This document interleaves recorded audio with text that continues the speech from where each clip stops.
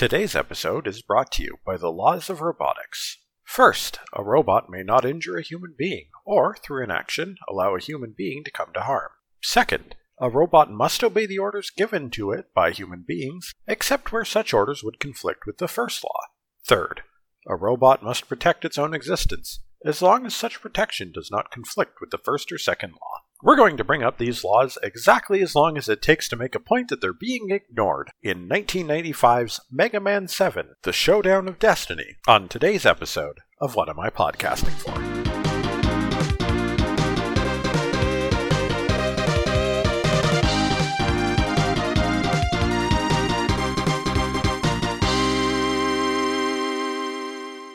Hello, and welcome to What Am I Podcasting For? My name's Garlisle, and this show is the chronicle of my attempts to play through the entire Mega Man series, from Mega Man 1 to Mega Man 11, and as many of the 100+ games in between as I can manage. And while you would think that we're already on Mega Man 7 means that we're pretty close to done, ha ha ha, no we're not. I've actually got a lot of notes for this game because there's a surprising amount to talk about in this game. For the fact that it is a classic series game and you would expect it to just be a successor to the NES formula and rehashing a lot of the same stuff, and to be fair, it sort of does. There's a lot of things that Mega Man 7 did that are just a little bit different or remarkable or worth exploring, and I mean a lot of things. It is worth noting we are now on the SNES. We have left behind the NES, and that means we now have access to the full SNES controller. For the most part, we are still just using two buttons to jump and shoot. We did carry over from the X series the ability to use L and R to switch between our different weapons during a stage, which really glad that hung out. But X was not the only series that ended up inspiring Mega Man 7's functionality and options. Quite a bit of stuff from the Mega Man World games actually made its way back into the main series at this point. While we don't collect P-chips so much as we collect little bolts, we do actually have a whole shopping system in this game now, including a large mechanic robot by the name of Otto, who acts as our shopkeeper and assistant to Dr. Light. We get a little bit more in the way of cutscenes. It's still all running in-engine cutscenes instead of like cinematic art shots that World 4 and World 5 played around with, but there's definitely more use of cutscenes in this game than there was in the previous 6 NES titles. As far as Mega Man's basic capabilities, it's roughly the same as usual. The big thing that changed in Mega Man 7 compared to previous games is that the Mega Buster kinda sucks in this one. Regular shots are about the same as normal, but charged shots, for all the time that it takes to charge them up in this game, only do 2 damage. The game is nice enough to allow you to charge up while being struck, but the fact that the damage is drastically reduced, and enemies in this game tend to have a little bit more health, more like an X1 enemy in general, means that the X-Buster alone isn't going to be quite as valuable a weapon. Another thing that I overall noticed about this game has to do with the way that the levels were designed. It's worth noting when we moved over to the X series introduced things like sloped ground, like just large wide open areas where you could travel in all 4 directions. Like some stages in the X games literally don't have like a screen transition border where you reach the end of the stage and then it slides over to reveal the next room. No, some of them are literally just large open stretches. And they dropped those advancements for 7 specifically to keep it feeling like it's a classic Mega Man game. There is a couple rooms in the game that are deliberately and specifically exceptions to that, but it's extremely rare in comparison to like the more free-flowing design that the X games at least tried to appear to have. Anyway, where we last left our hero, after the events of Mega Man 6, Dr. Wily was actually caught and put in jail. But he always knew someday he might end up in trouble, and it wouldn't be Dr. Wily if he didn't have a backup plan. Somewhere in a forgotten lab somewhere he built, some robot masters wake up and realize their master's nowhere to be found, so they fly off to the city jail and bust Dr. Wily out. we begin the game with something that was definitely inspired by Mega Man X, because we have a tutorial stage to do, in which Mega Man is hurrying to the scene of a disaster as the robots are attacking the city and busy busting Dr. Wily out of jail in the background, and true to Mega Man X's form, we use this as essentially our tutorial stage, an opportunity to get a handle on the controls. Nothing too dangerous, there isn't even like a single pit to fall down or anything like that, it's just a handful of enemies, a couple characters you encounter, and then at the end we fight Vile. Wait, no, sorry, that's X. Then at the end, we fight Bass.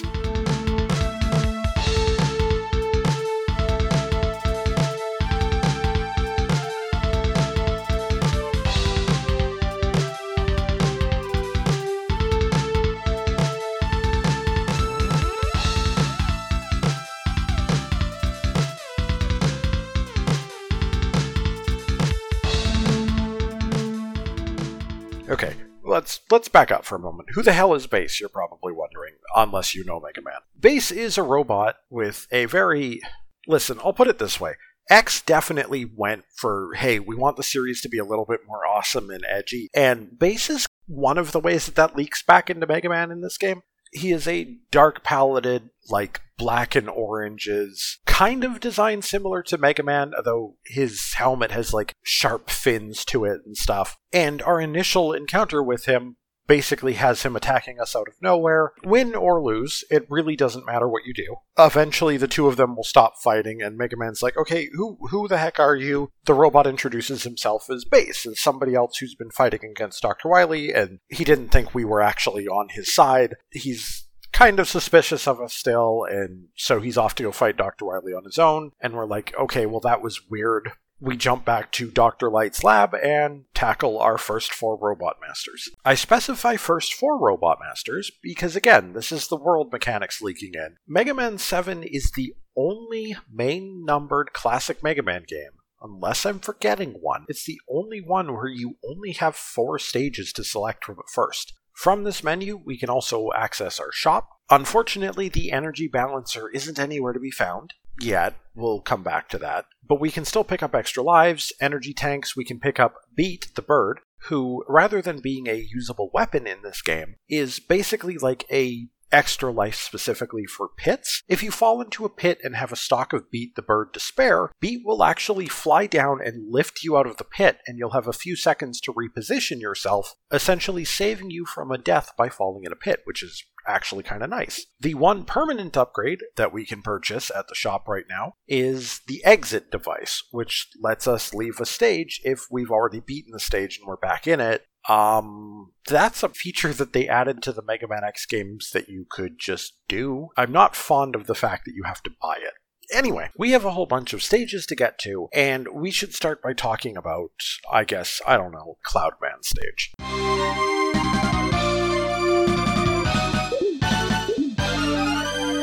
Cloudman stage kicks us off with something that feels very, very familiar. It feels very Airman. Like the enemy design during the stage and just like the general set pieces. It really does look like what if Airman had been a boss in this era instead of the NES era. But what's really notable about Cloudman stage is that it delivers on something that X2 tried to do, which was the weather control thing. If you remember Wire Sponge's stage in X2, it had this weather gimmick where shooting orbs with certain weapons would change the weather, but that didn't affect the stage in any significantly meaningful way. In Cloudman's stage, this actually drastically changes the physics of the stage. It can make jumping around harder or easier if we heat up the stage. There's also a section where our visibility is going to be limited by the rain, but if we turn that to snow by using Freezeman's weapon, we can actually reveal the platforms because the snow builds up on the platforms and it's very, very easy to see them. And if we do this, it also makes it very, very easy to see a hidden path and section of the stage, which allows us to collect one of the letters in the word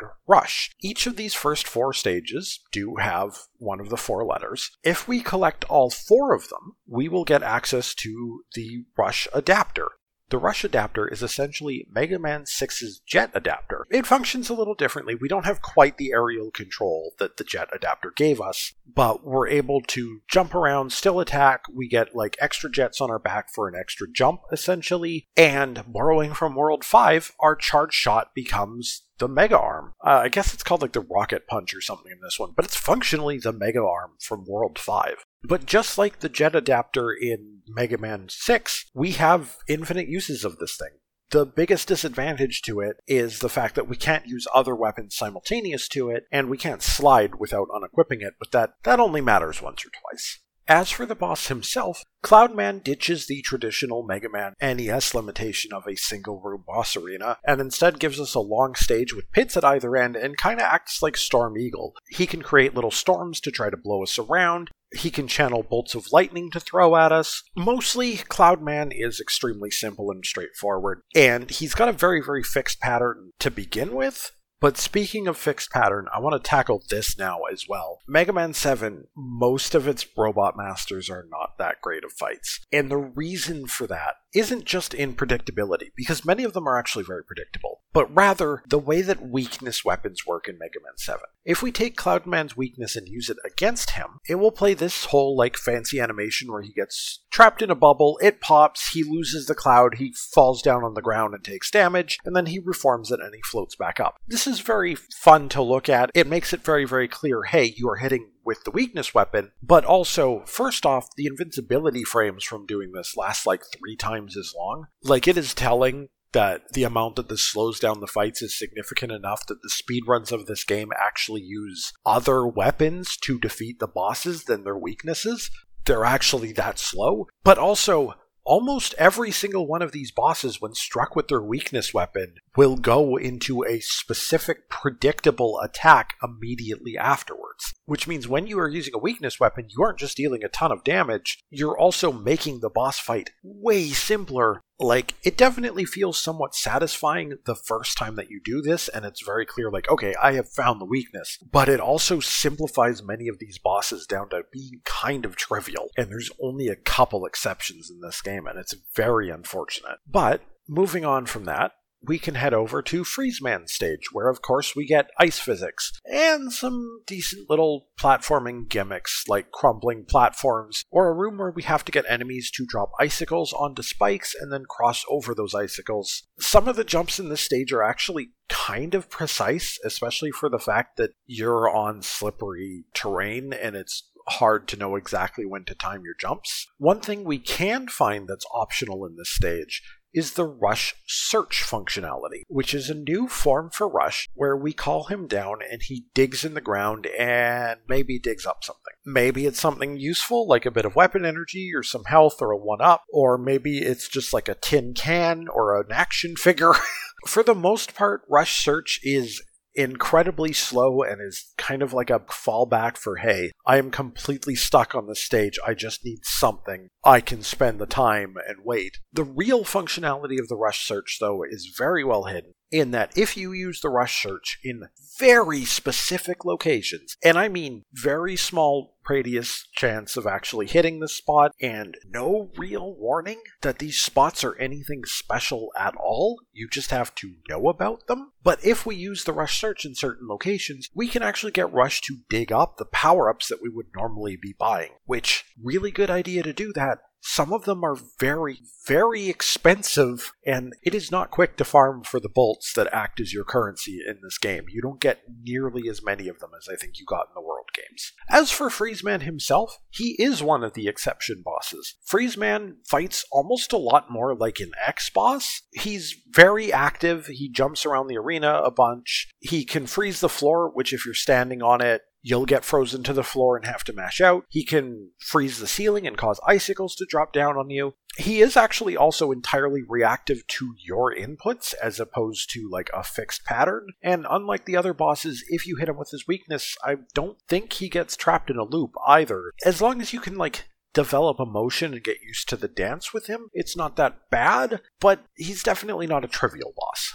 Next up, we head to Junkman, which feels like Dustman Stage 2.0 in that, yeah, it's a junkyard stage. Partway through, we do get some magma added to the stage. If we hit it with Freezeman's weapon, we can actually disable it and break it apart, and then through that we'll find a hidden area where we find the hidden rush letter and get to shortcut through some of the stage. If you don't go that way, then there's a whole different part of the stage where we can actually use Cloudman's weapon to turn on disused generators, and this will actively change the stage around and let us do stuff like access the rush jet. It's generally a fairly interesting stage, and the fact that it actually has like a branch that you eventually want to go down both branches of is kind of neat. Junkman himself is a tall, lanky bot that really does look like he's just built out of junk. He can throw exploding clusters of trash, generate a giant cube that he launches at you, dive into the trash heap at your feet, and try to jump out at you Drillman style. He can also throw like a shield of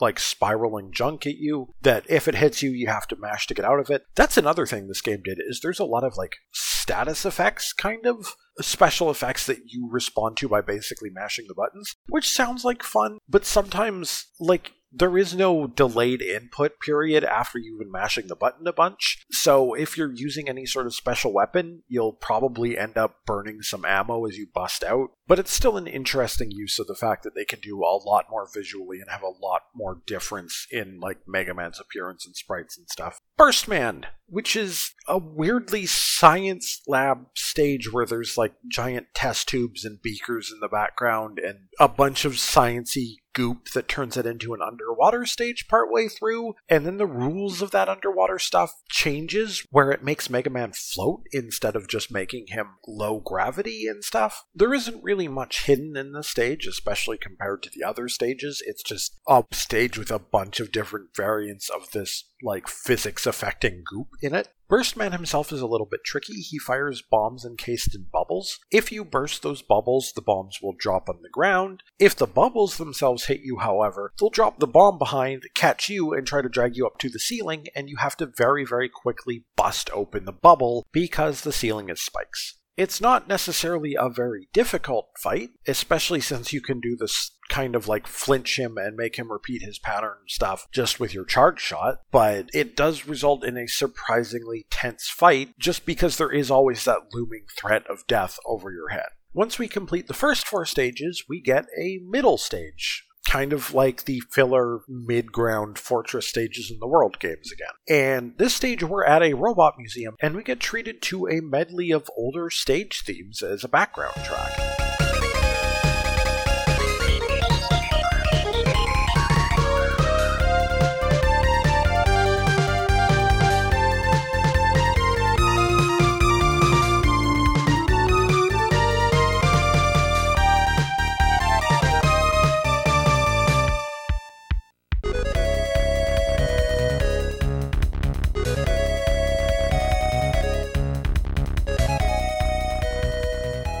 We run through this museum and we get to see like cool 16-bit modern renditions of many of the old Robot Masters, and then we find that Dr. Wily is busy literally in the process of stealing Gutsman, but just in case you thought we were going to get to fight Gutsman, no. He drops down this clown robot to act as a minor boss, which honestly isn't super remarkable. It's incredibly basic, and the only like gimmick to it is that whenever you shoot its head flies off, and the body will like jump around looking for the head, and you can just wail on the head in that time. It's just kind of there. Plus, like, the whole stage itself is just like a quick 15-second sightseeing tour and then a boss fight. There isn't any enemies or platforming to do during it. It probably could have been cut, to be honest. Anyway, this is where we finally get access to our second set of Robot Masters, where we'll start with the worst of them, Slashman. And by the worst, I don't mean like he's bad, I mean he's tough. We'll get into that.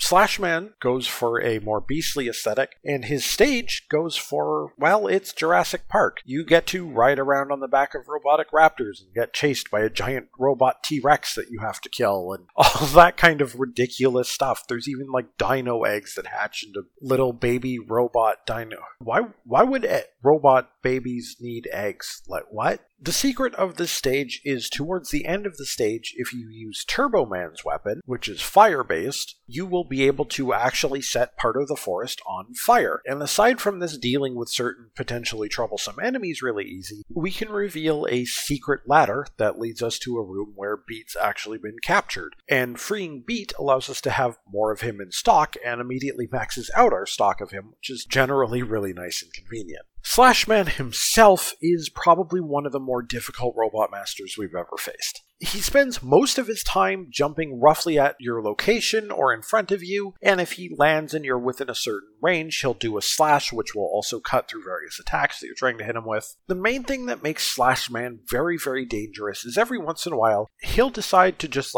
bounce himself up into the corners of the room out of sight and start dropping down these little random dino eggs, and if the dino eggs land directly on you, you literally can't do anything until he hits you or you manage to avoid him for a ridiculously long time. But also, even if those eggs miss, they're going to leave sticky spots on the floor, which will make you an easy target as he slides down the wall and does a direct dive at you. This shouldn't be all that hard of a fight. Technically, when he's not doing the egg bombing you from above, it's not all that hard to dodge him and keep him under control. The thing is, you have extremely little time to dodge these eggs while that is going on, and they are completely random. You can never predict when they are going to be trying to hit you or not. I don't know if I've ever brought this up, but in this podcast I always do my first round of bosses using the Buster only. I save using the weapons for once I hit the fortresses at the end of the game. And this fight was tough with the Buster, but it's also tough without the Buster and with his actual weakness to the Freeze Cracker, because the thing that you will always loop him into doing is that goddamn dino egg attack. Anyway, Slashman is just genuinely a difficult boss.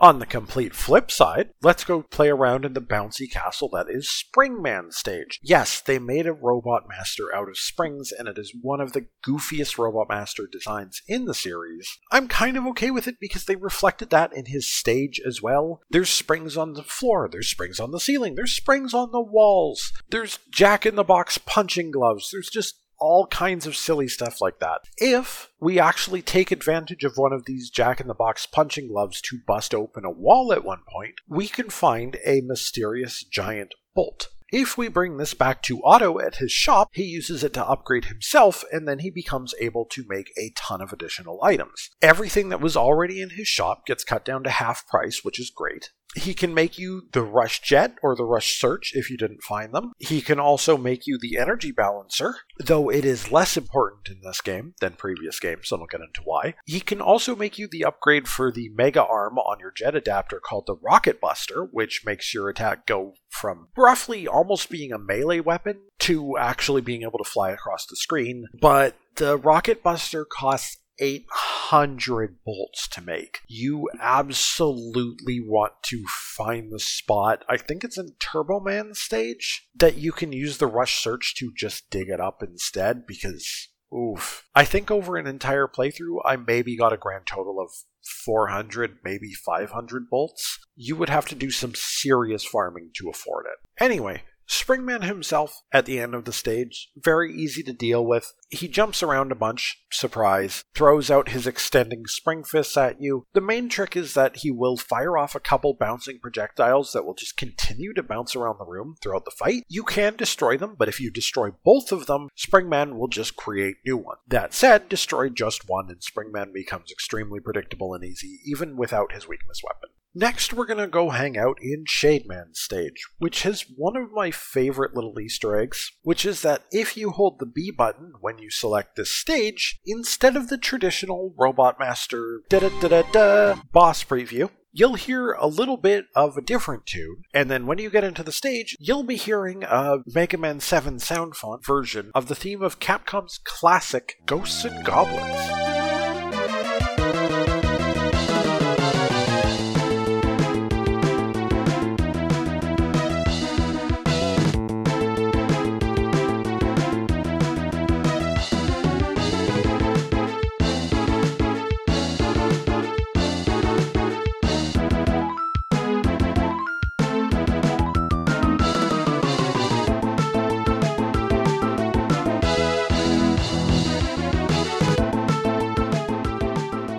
Now, Shademan's stage is full of really cool little details. The stage opening starts with a cinematic look at the moon getting covered up by clouds in the distance before we get control. We get a ton of enemies that fit this Dracula horror aesthetic, like zombies popping out of the ground and the heads off suits of armors jumping out at us. Halfway through the stage, there's a mini boss that is a pumpkin thing that swaps between kind of two forms, and based on which form you kill this in will actually change what route we take through the stage, because it will bust open two different exits to the room when it dies. And each of these, in turn, has its own little gimmicks. On one of these paths, there's a spot where we can go through a wall and we can find Proto-Man. Now, I should specify, this isn't the first time we were able to find Proto-Man in this game. He actually appears in a couple different stages in out-of-the-way rooms, and he delivers a message which is generally a tip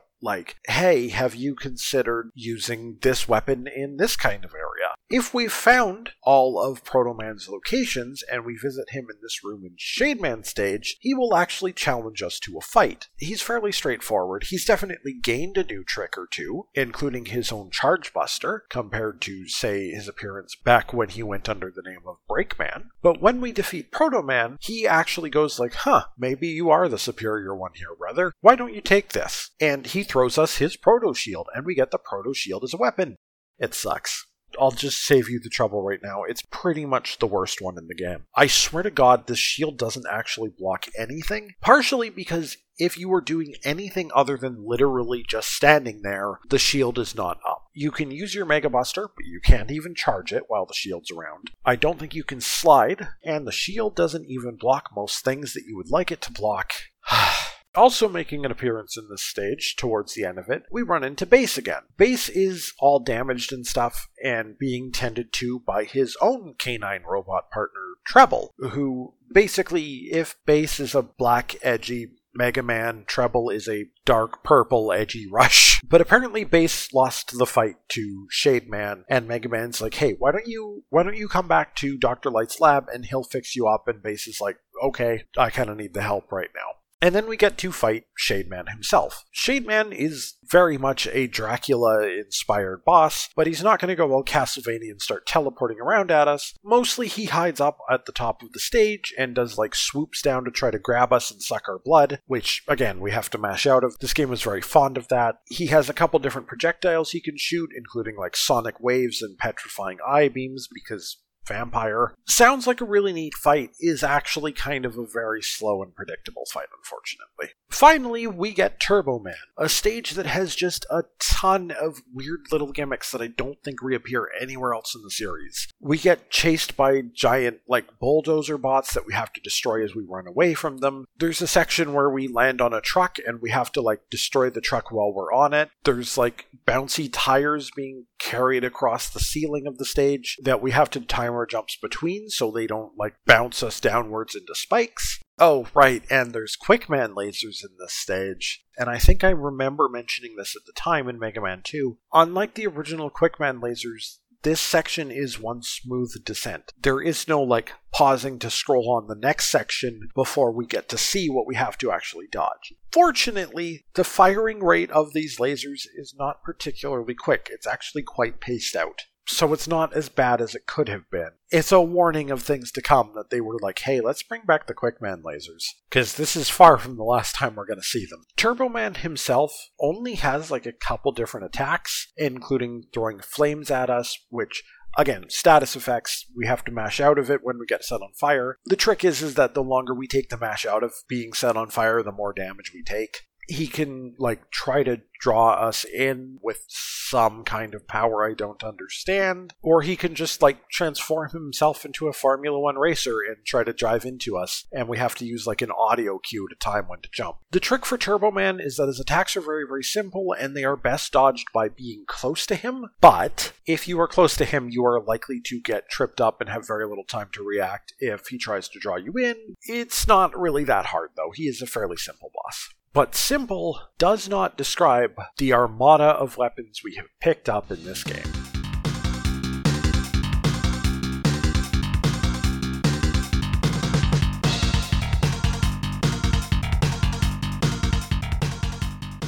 So I want to know, first off, this game has a lot of different weapons to use. Of course, we have picked up Rush Coil, Classic Rush Jet, Rush Search. We have the Rush Adapter and the Proto Shield as like non-weapon energy gauge forms, but we do still have on top of that a traditional Robot Master weapons to look at. Unlike some of the previous games, which gave us direct visual demonstrations of these weapons when we get them, instead we tend to get Mega Man and Dr. Light talking about the functionality of the weapon, which sometimes actually is a good thing. Cloudman's Thunderbolt explicitly mentions in the conversation you could use this to power up old machinery, and that's important for finding stuff in Junkman's stage. Mostly, though, it doesn't communicate important parts of these weapons very well, and honestly is less impactful than just seeing it in action. As for the actual quality of the weapon set, a couple of the weapons in this game don't feel so great, but overall I think this is a very solid weapon set. So, as usual, starting from the worst, we have Springman's Wild Coil. This fires 2 bouncing projectiles, 1 on each side of you. If you charge up the shot for a little bit, because this one can be charged, these shots will get bigger and they can have higher bounces. The main thing is, first off, the damage on this weapon isn't great. Second off, having to charge it to hit high up enemies also isn't that great. Third off, it's very rare in this game you actually get surrounded and need the ability to fire both in front and behind you at the same time. It just doesn't really happen much. And you can't fire another Wild Coil until both of them have hit a wall or an enemy or gone off screen or something. So, for the most part, the fires in both direction nature of this weapon actually just makes it worse. The Scorch Wheel is also somewhat unimpressive. It's a mostly ground-based weapon that, kind of like the spin wheel in X2, has some momentum to it and can cross over gaps and stuff as opposed to being strictly rooted to the ground. Unfortunately, I don't think this weapon is particularly impactful. It has like an awkward startup delay on it, and it just doesn't have a whole lot of power to it. There is a couple stage gimmicks that respond to it, like Shademan's stage has some candles you can light up in one section using it, but as a general purpose weapon, not so great.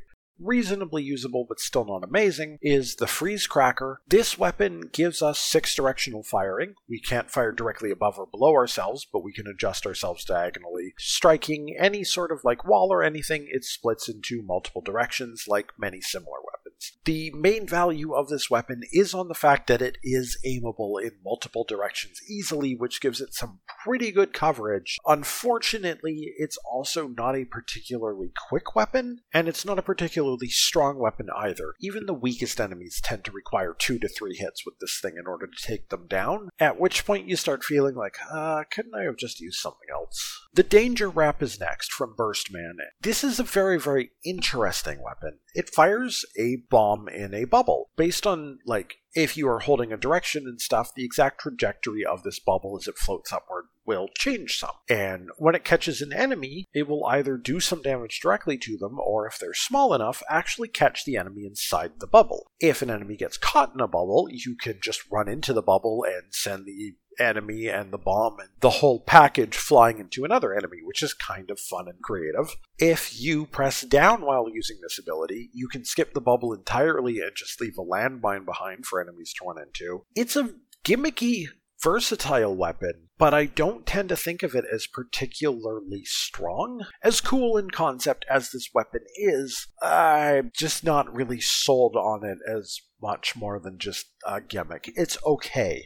Stepping things up from that is the Slash Claw. And to be fair, the Slash Claw isn't anything necessarily amazing either. As the name suggests, it is just a short-range slash, which does have like an aftershock effect when it contacts something, and that aftershock can actually continue to deal extra damage, which actually makes the Slash Claw a fairly powerful weapon. 1 use is enough to kill most enemies, maybe 2 at worst. So, for all of its simplicity, I actually found myself using the Slash Claw quite a bit. The Noise Crush can be thought of as basically kind of an upgraded Mega Buster. It's a little stronger than the Mega Buster by default. However, if the projectile is caught by Mega Man, either because it bounces off of a wall and comes back and you catch it, or you fire it and you slide, in which case you move faster than the projectile and catch it, which I think is probably an oversight. you can essentially charge it up that way, and then it's like a big, wide charged Mega Buster shot that will deal pretty noticeable damage. Thanks to the fact that the Mega Buster kind of sucks in this game, having an upgrade that does run on an ammo system can be kind of nice. This is also one of the few weapons that you can literally just spam if you get right up into an enemy's face, which can be advantageous too, because all the others have like startup timers or like projectiles that break off and you have to wait for them to leave the screen. The Noise Crush you can just spam, and it lets you kill things really, really quickly. It just can eat its ammo really fast. The Thunderbolt is fairly unassuming. It's a large forward projectile that, on hitting an enemy, also splits into a projectile that fires up and down. And the reason I actually like this one is that those split projectiles, in many cases in this game, will also strike that enemy. Enemies are fairly big and bulky in this game. This double tap effect actually gives the Thunderbolt a really large amount of power. It isn't as spammable as the Noise Crush is, but I found in most cases I could just kill enemies straight up by hitting them in the face with a well-timed Thunderbolt. Simple, effective, decently powerful, but the actual best weapon in this game might be one of the craziest weapons in the entire Mega Man series, and it's the Junk Shield. Now, we've already had shields be some of my favorite weapons in the past for being able to trivialize platforming. So what if I told you that this shield sticks around between rooms and also delivers multiple hits to enemies before it actually breaks? This is not the sort of thing where, like, an enemy has too many hit points and all of a sudden the shield is useless. No, this shield will actually tear through certain enemies that have a ton of HP because it will just deliver hit after hit after hit after hit. Only enemies that actively deflect this weapon are safe from this weapon. It demolishes everything else. It is ammo efficient to summon it up because of how much damage it does per use. And hell, if you really want to, you can press the button again to like scatter the projectiles in the shield. You don't need to do that. Anything that gets close to you while the Junk Shield is active will explode. The only problem with the Junk Shield is that while it's active, you get a really high-pitched, constant whining noise. But my point is, the Junk Shield is one of the most insanely good weapons we have seen to date. Anyway, after the cutscene where we get our 8th Robot Master weapon, we teleport out of Dr. Light's lab, and then immediately teleport back in, and all of a sudden everything is trashed. Turns out, after Dr. Light was busy treating Bass went a little bit berserk and maybe stole some of the tech that Dr. Light was developing for Mega Man. Oops. And while we're wondering why he would do this, Dr. Wily sends us a message to be all like, "Haha, you dumb idiots. I built Bass. What the f*** did you think? He's basically evil Mega Man. Come on." And then we get to go challenge Dr. Wily's fortress. And oh boy, is it gonna be a challenge.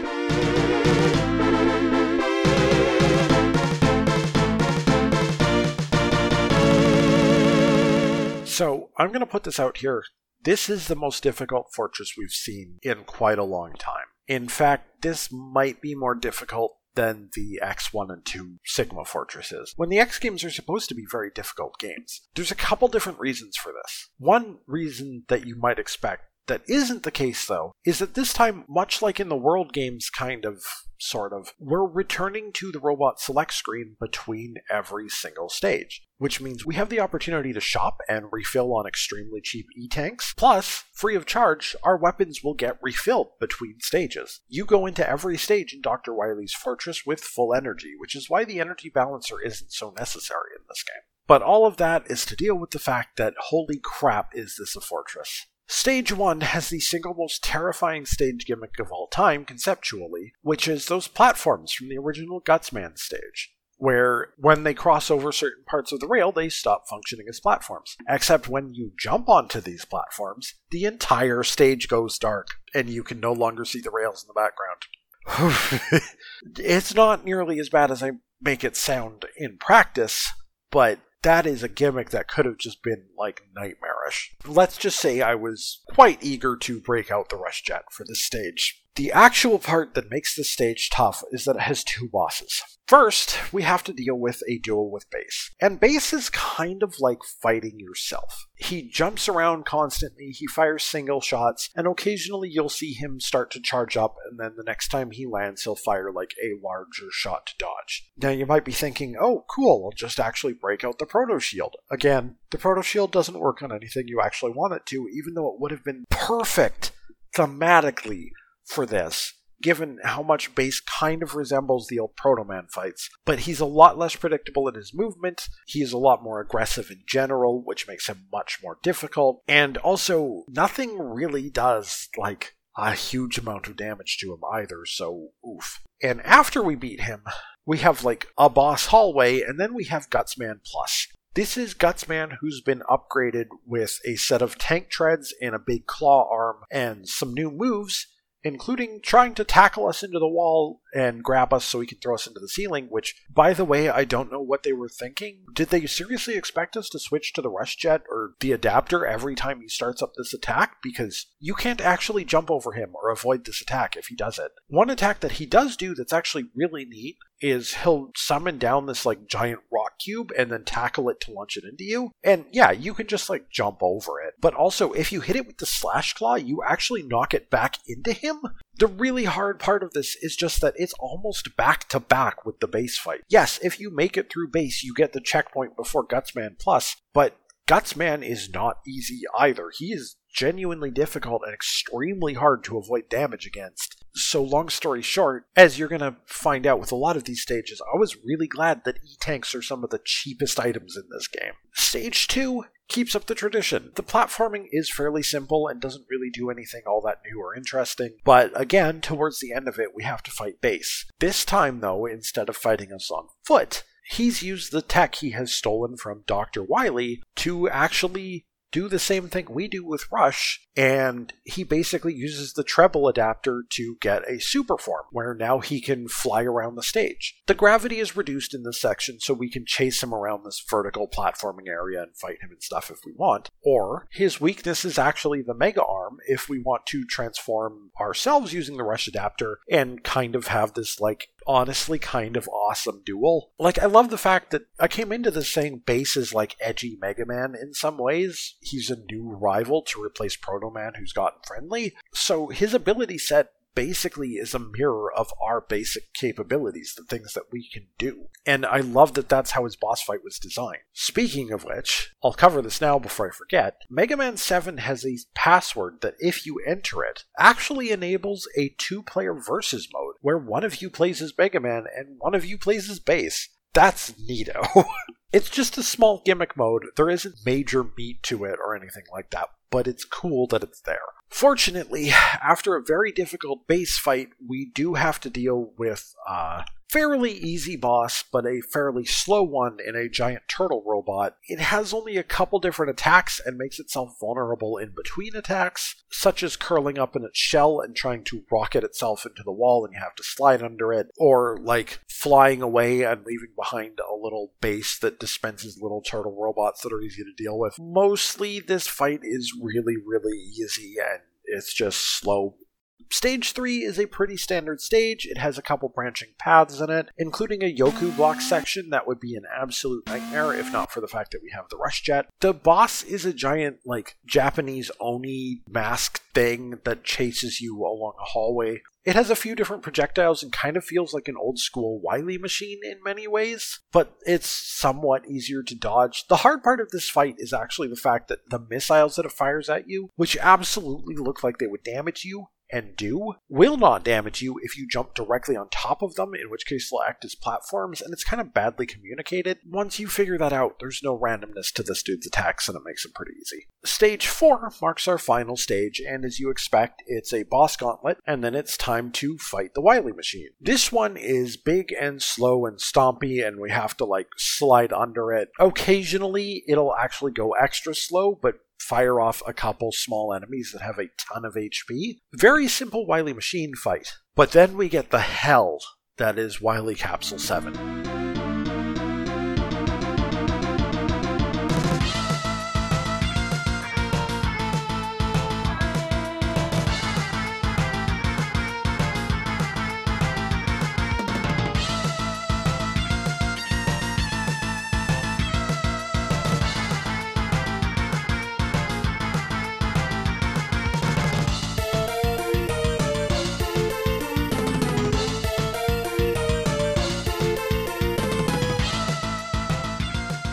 Okay, there is some general agreement that this might be one of the hardest final bosses in the franchise, if not at least hardest final bosses in classic Mega Man. And it's not like it has, massively complicated movement patterns or anything like that. It's the Wily capsule. It teleports in, fires projectiles, teleports out. The hard part is in the way those projectiles move. It fires 4 projectiles in the diagonals. Those projectiles will move a bit towards you, stop, and then redirect themselves at your new location and fire the rest of the way. And relative to the size of the Wily machine that spawns them and their initial spacing and just the general screen real estate, it is extremely difficult to find the motions that will allow you to not get hit by this attack. It is the simplest attack in the world. It's just about the only thing he does, other than occasionally fire a couple slow-moving electric pulses along the ground too. But it is extremely hard to not take damage every time this machine appears, and he will deal more damage to you every time he appears than you will deal to him unless you get this down. And it's especially bad because some of the orbs can set you on fire, which you need to mash out of, and some of them can freeze you, which leaves you open to that electric follow-up attack to take even more damage. Yes, it is possible to avoid him, but man, it gets to the point where you want to deliberately slam your face into the projectiles that aren't going to cause status effects, because they aren't going to cause status effects. They're just going to deal a flat amount of damage, and you can keep that under control. Tanking this and just eating a bunch of E-tanks is the sanest way to go about this fight. If you want to win this without using an E-tank, good hacking luck. Anyway, finally, we shoot down the Wily capsule, and Wily falls out, and we get our ending. Wily starts begging for mercy as is tradition. Mega Man points his buster at Dr. Wily and starts charging up, saying that he's going to do what he should have done years ago. Wily gets a look of genuine fear on his face and starts backing away, being like, wait, robots can't kill humans. The laws of robotics that I mentioned at the start of the episode, this has been established as a thing that's part of Mega Man canon, because it was referenced in X1. Mega Man X is different for the fact that he specifically was not bound by the laws of robotics. He truly had free decision, free will, implying that Mega Man doesn't. But when Wily says that, hey, the laws of robotics should be stopping Mega Man does stop his charge, and then points his gun again and says, I am more than a robot. Die, Wily.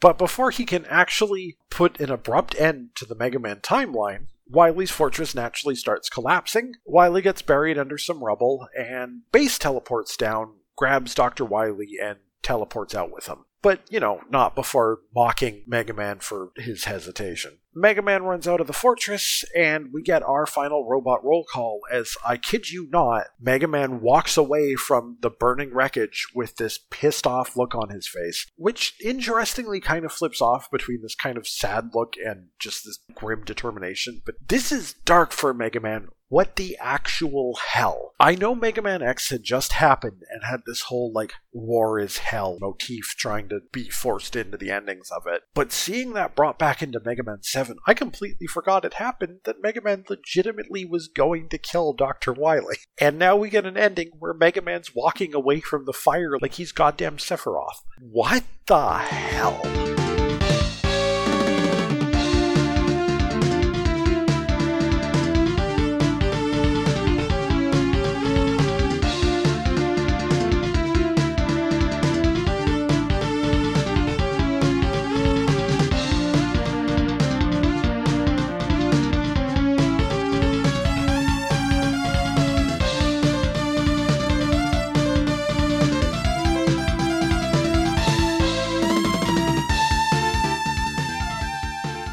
So, how do I feel overall about Mega Man 7? It's weird. Don't get me wrong, I think Mega Man 7 is actually a very solid game. I think the weapons are generally fairly usable. Some of them are actually really good. And the fact that they weakened the Mega Buster for this game actually might have been a good thing, because it really helped me want to use those weapons. And I did. And that's a lot of the fun of a Mega Man game, is actually using the weapons because they're good. And for all of the shock that you would think seeing Mega Man moved into 16-bit, but keeping his classic design would come with it, no, the game looks fantastic. it deliberately is not quite as sleek and shiny as Mega Man X is, because they still want to keep the proportions and such of the classic Mega Man, more or less. This game did, I think, just straight up benefit from the movement to a higher graphical fidelity. It looks great, it sounds great, it plays pretty solid as well. The only real big issues that I have with this game, aside from a couple of really obtuse secrets that, unlike in X2, we don't have a radar helmet to help us figure out where we need to go dig up the rocket arm to save ourselves 800 goddamn bolts, is that, again, the boss fights are, not even all the boss fights, but like, the Robot Masters specifically, most of them are not that fun of fights, especially with the consequence of using their actual weakness weapons being the fight gets worse. And not in like a difficulty way, just in an overall quality way. Plus, there's a lot of stuff that just gets conveyed through dialogue in this game that I think honestly could have been conveyed without dialogue.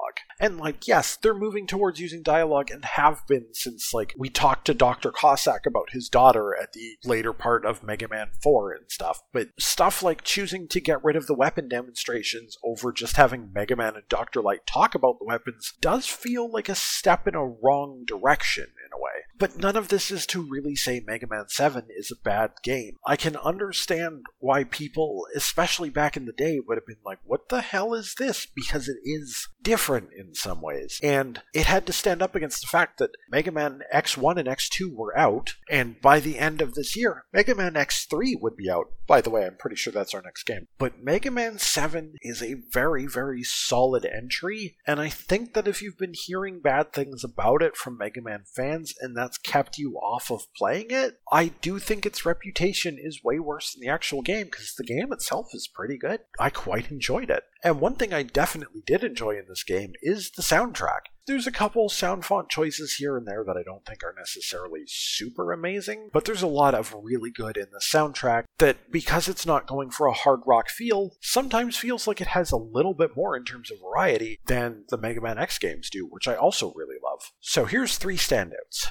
First is something that kind of does carry a very Mega Man X energy, but not in the way I think most people expect. Dr. Wily's Fortress Stage 1 feels like it is going for the same kind of effect as Sigma Stage 1, where yeah, you have some kind of like rock elements going on, but for the most part this track is like, it's very understated very early and like takes its time ramping up to something that doesn't ever really quite reach traditional levels of Mega Man energy. It's just a lot of tension to it, and I love it.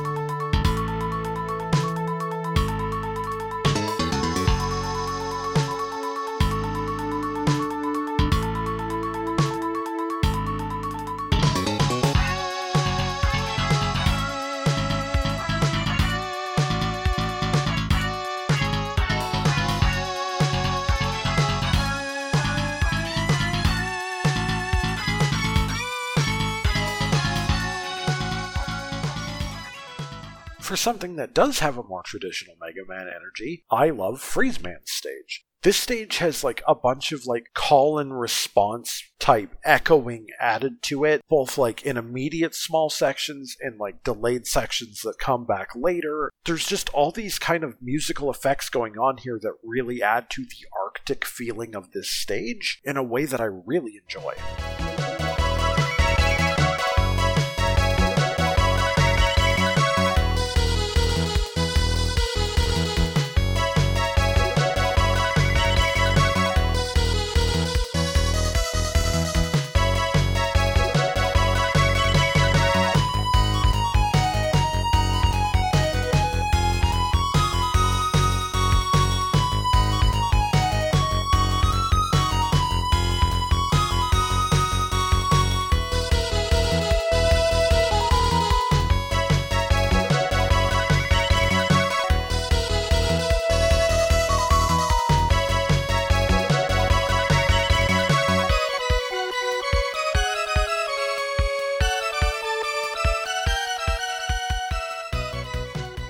Finally, the stage that I want to highlight as my favorite is back in Wily's Fortress. It's Wily's Fortress Stage 2. My first thought upon listening to this track was that this was just a track from the Atlas RPG Shin Megami Tensei, because it really has an SMT1 vibe to it in its instrumentation and stuff. And then I listened to it some more and realized it's just a Michael Jackson track that was never actually released, isn't it?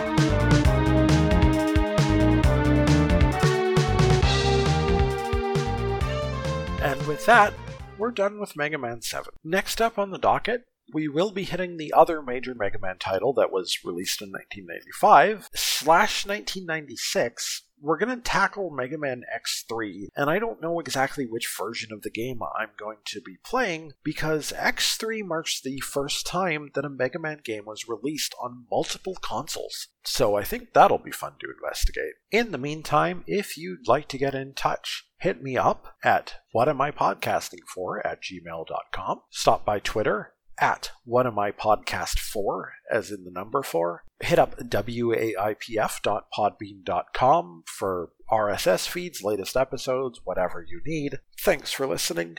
I've been Garlisle, and please remember, Mega Man was seriously going to commit murder. What the